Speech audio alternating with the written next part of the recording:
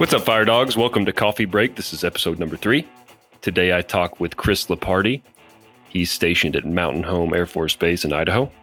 Today we talk about resiliency and taking care of airmen. My name's Chris Lopardi. Been in the Air Force going on 19 years now. Been in fire protection the whole time. And been all over the place. Little Rock, did a little stint down at Goodfellow.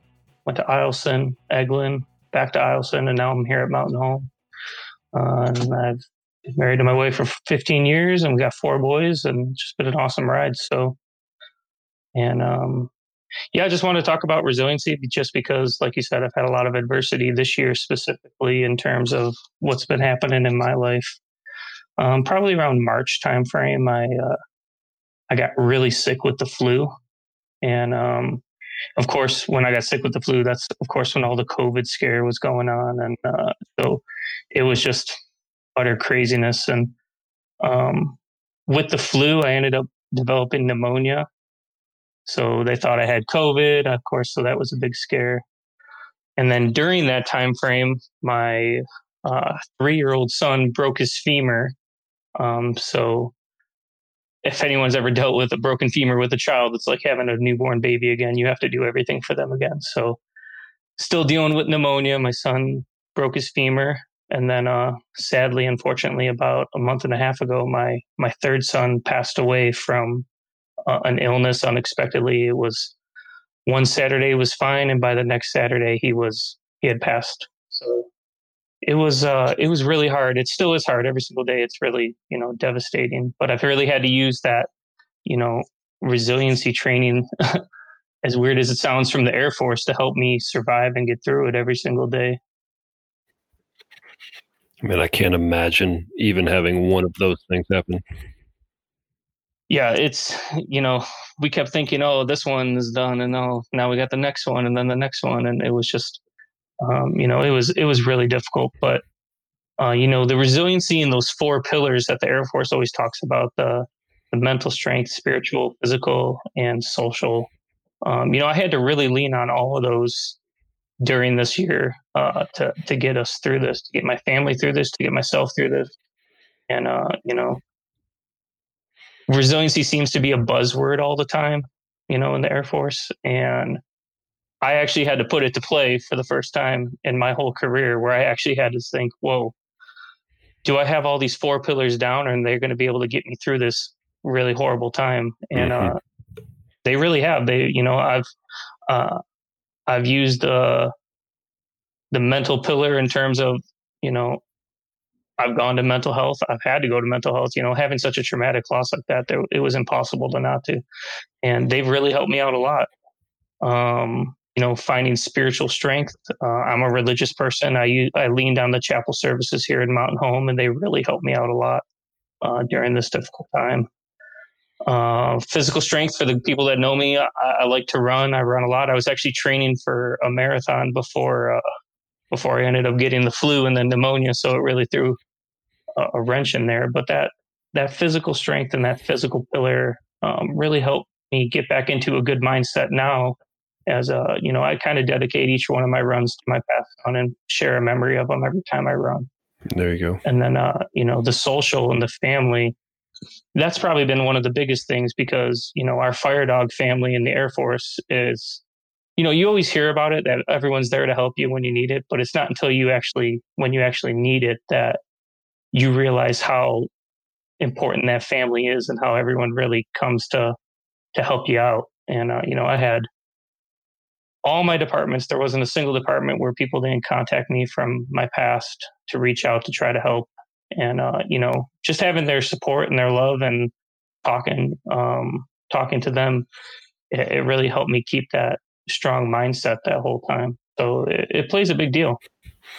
Yeah. I mean, it seems like you've handled it incredibly well just in talking to you now. And I know that you probably went through some really dark and difficult times, and it's really impressive that you're even sitting here and talking to me. Honestly, if any one of those things happened to me, I don't know how well I would have taken it personally. What do you think, if you had to pick one of those things in terms of resiliency, what do you think worked the best, or something that was at the forefront of your mind like the whole time?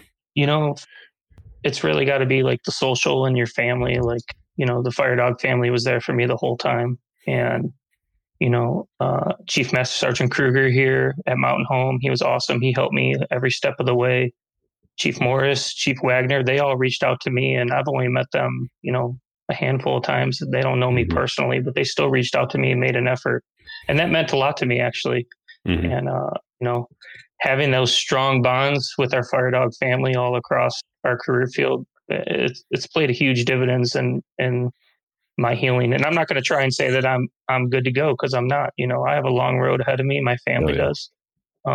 But I feel like we're in the right mindset to get where we need to be one day. Yeah. It's not, it's not an easy task, but it is what it is. Yeah. I'm not happy about it, but I think it's a good lesson for... You don't get to choose the cards you're dealt. Right.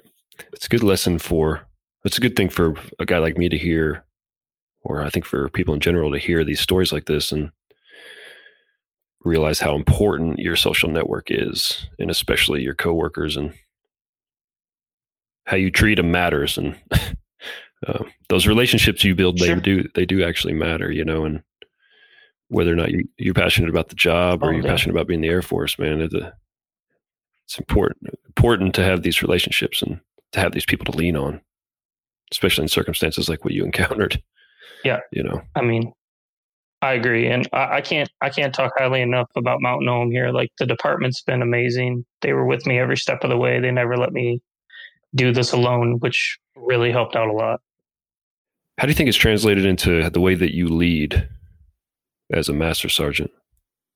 For me, probably my whole career, ever since I became a staff sergeant, I won't say I've been in a long time, but I'm coming up on 19 years. And when I first joined, I remember a lot of guys getting yelled at all the time, being kind of not treated the best in our career field as young airmen.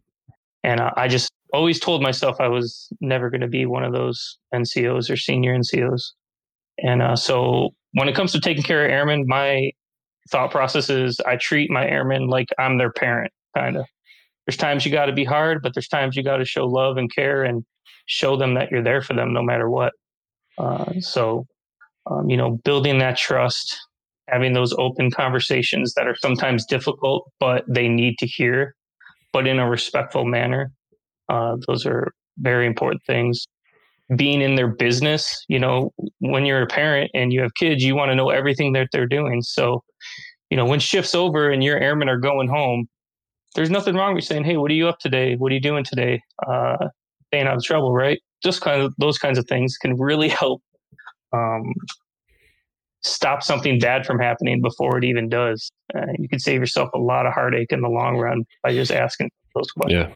Well, you're certainly not doing any favors to people that you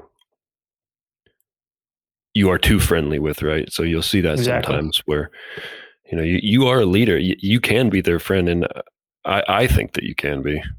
You can be a leader, and you could be a friend too. You can be somebody that they lean on, but you have an obligation to challenge them. Exactly. And to question them and make them become better people, right? Or better firefighters or better airmen or whatever. Yep. Yeah. Pushing them out of their comfort zone. Saying, hey, man, you're on shift. There's a professional org meeting. You're going to go. We got the manning. Go ahead and go. Yeah. Those little things. I think the biggest thing is, treating our airmen like, like they're your family, because they are your family. And, I think what helped me during my difficult time is I always treated people like they were family. So when this happened to me, my family did come and help me. My FireDawg family was there for me because I had established those bonds with so many people. And, yeah, you built your capital. Exactly. If we do that for our airmen when they're really young and showing them, hey, we're here for you, and taking care of them, they're going to be there for us too. They're going to help us out when we need them. I think, like you brought up a good point, that, being an NCO or senior NCO, that you can still treat them with respect and be their friend, but there is a time when, there's a line that can't be crossed, and you have to take care of business and that's part of my whole concept of being a parent, right? When you're a parent, you love your kids, you want to take care of them, you want nothing but the best for them. But at the same sense, you're not going to let them get away with stuff that they shouldn't. You're pushing them in the right direction to be successful in their life.